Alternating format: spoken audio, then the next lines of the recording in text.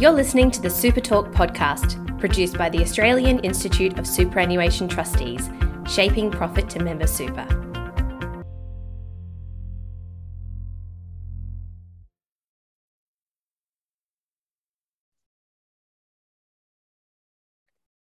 Hello and welcome to Super Talk. My name is Gary West and I'm the Senior Manager, Media and Communications with AIST. Today we'll be looking at the digital transformation for superannuation funds and what it means for trustees. Joining me is Chris Randall, Principal Consultant at Superannuation and Wealth Management Industry Consultants, IQ Group.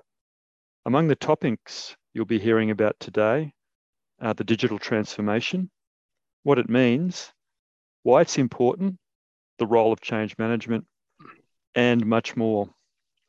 Chris, thanks for joining me today. What do you mean by digital transformation, particularly as it applies to the superannuation industry? Thanks, Gary. Digital transformation is a term that's commonly used in the industry, and many equate that to changing registry platforms, redesigning member portals, or mobile applications, but it's a lot more than that. It really is a transformation of the organization in terms of how the adoption of new technologies impacts the organization's ways of working and how members are engaged. A lot of trustees using monolithic legacy versions of registry platforms that controlled all aspects of the registry and the member experience. Now, with the advent of cloud-based solutions, we're seeing trustees want and expect to be able to leverage the latest and greatest or best of breed commercial systems like the likes of a CRM, and be able to create their own member portals that they can programmatically interact with the registry platform and control more of the member experience. Even if you think about it from a registry platform perspective, a lot of tasks that were traditionally done manually may be now automated, or degrees of it will be automated through the use of a new platform. So that's an impact to the actual administration operations teams. So the ways of working, their roles in the organizations change or evolve as a result of some of this transformation work. So, and even if we look at the website or the member portal, the fact that trustees are now able to build out their own member portal and interact programmatically with the registry platform means that they can transform or change the way members engage with them. So have a more personal experience, a more intuitive user interface, and provide that level of service that differentiates them from other trustees in the market. So this is something that goes, in fact, beyond technology. Yes, most definitely. Technology is only one aspect of it. If we look at the transformation side of things, it really is a change management piece as well. So it's the internal ways the organization operates, the leveraging of technology and the embracing of that technology as well to help both from an internal operations perspective and servicing the members and meeting those strategic objectives that the trustees usually define. How do you prepare your organization for the digital transformation journey? Look, a digital transformation typically does take, it's a long journey. So organizations have to be prepared for that and make sure that a lot of it, there's a big education piece as part of that. So that education starts obviously, or initiates at the executive level, but also has to filter down to all aspects of the organization and even to the members themselves as part of the education process. You'll need to be able to not only educate people as to why you're doing the change itself or why we're transforming the organization, but it helps paint a better picture both for your staff and for the members, knowing that we've got key objectives or key goals that we're trying to reach here. So people are in alignment or understanding what's actually going on as part of the program. Organizations really need to embrace this digital transformation. And I think key to that is also having internal champions. So a lot of the time, digital transformation, people equate to either efficiencies or impacts to their day-to-day roles. So part of that education process needs to be an understanding of how the system will better help people do their jobs internally, as well as how that aligns to the member experience and what the trustee is trying to do in terms of a bigger picture, an overall strategic objective. So as mentioned, change management is key to all this, and being able to not only educate, but inform and have some internal champions in the organization to be able to reiterate that message, or to be able to identify any concerns and be able to sort of address those as throughout the program itself. Before we move on to the next question, I'd just like to know, how long does the digital journey in fact take? Well, it does vary from organization to organization, and a lot of that depends on what the organization is trying to achieve, and what's the risk appetite, what's the organization, how much the organization is willing to take control of. So that sort of lends itself towards discussions around the operating model of the organization, what level of service they want to be able to provide, and what cost implications there are to all that as well. Do organizations, in fact, have any choice in whether they decide to go on this journey? Can they, in fact, stay with the legacy systems you referred to earlier? Look, I think there are opportunities to improve without having to change the legacy system as part of that transformation. That'll ultimately give varying degrees of efficiencies as a result, but that's not to say that those things aren't important. And in many cases, those are the first steps towards achieving those long-term goals, identifying any particular tactical solutions or short-term wins, which both increases the confidence of the program both internally, as well as get some runs on the board with members. Is there a natural sequence of digital transformation that trustees undertake, the order in which things need to happen? Well, a lot of it does start at the highest level, so with the executives. So that's identifying what those strategic objectives are of the trustee and where they see the organization moving. So part of that is obviously understanding how much of the experience that the organization wants to take on board themselves. So if we start looking at the operating model, how much do they want to be able to insource compared to outsource? How much of that, the member journey, do they actually want to control themselves?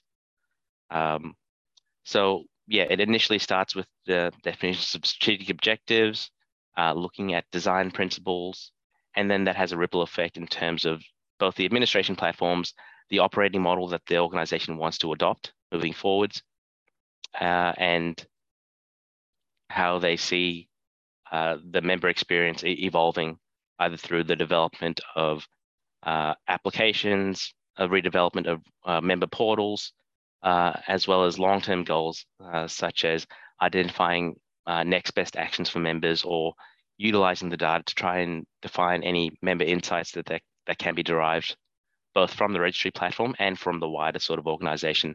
When we start thinking about the marketing material, the various other pieces of information that the organization has got at the tips of their fingers. I asked a bit earlier about the length of the digital journey. What about the cost? How much does this cost companies?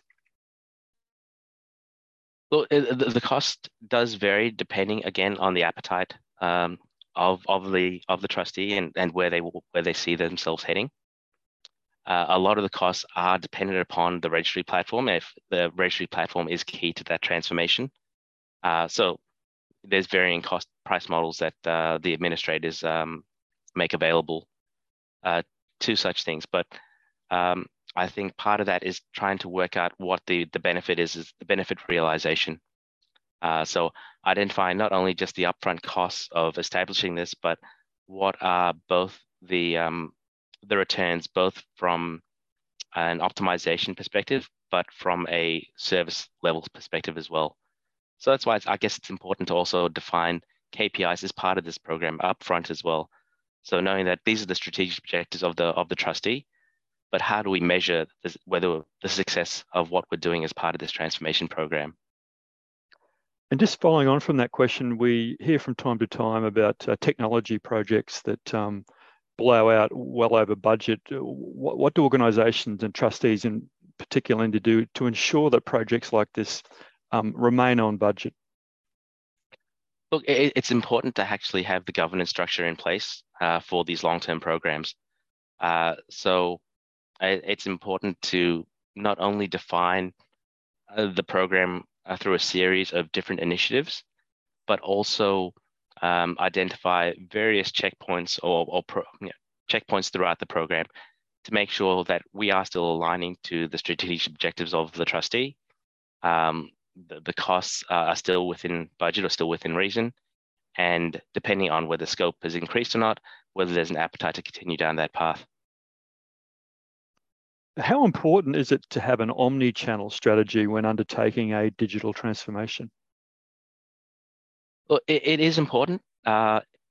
It's probably more important that the trustee understand their various member segments. So we're seeing that a number of trustees assume that their members are coming through on a particular channel, whether that's through the website, whether it's through phone calls and the call center. Now, it's important to actually do a bit of research in that space to verify exactly what are your most critical channels for use within your members, and then also identify what are the most expensive channels that you're servicing as well. And as part of the digital transformation, one of the key objectives would be to try and try to leverage some of those existing digital channels. So you ideally want to be able to filter or direct a number of different channels all through to the one common digital channel. So therefore, you've got a consistent flow in terms of how things are processed through the organization, as well as knowing that the digital channel is usually the most cost effective as well. Another question that occurs to me is we've been talking about this digital transformation as a journey. Is there a destination, or in fact, is this part of continuous improvement that we see in business? It's definitely part of a continuous improvement process, or a shift in that sort of thinking. I guess we sort of equate a digital transformation to be a more of the significant sort of transformation, where it implies an upgrade or a change of the underlying registry platform. But look, once these sorts of platforms are in place, there's always a continual improvement or a continual learning piece involved, because the technologies not only allow for immediate sort of improvements in efficiency and straight through processing and automation, but it also allows the capture of more information that allows for further insights and further improvements to be made.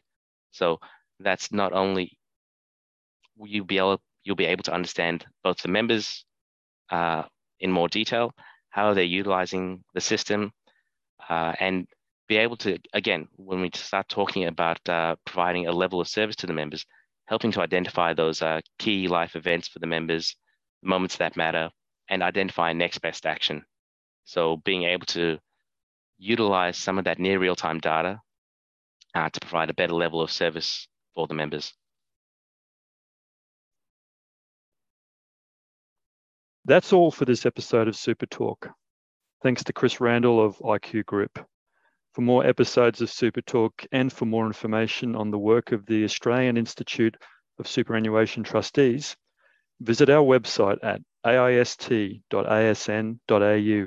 and don't forget to subscribe to this podcast.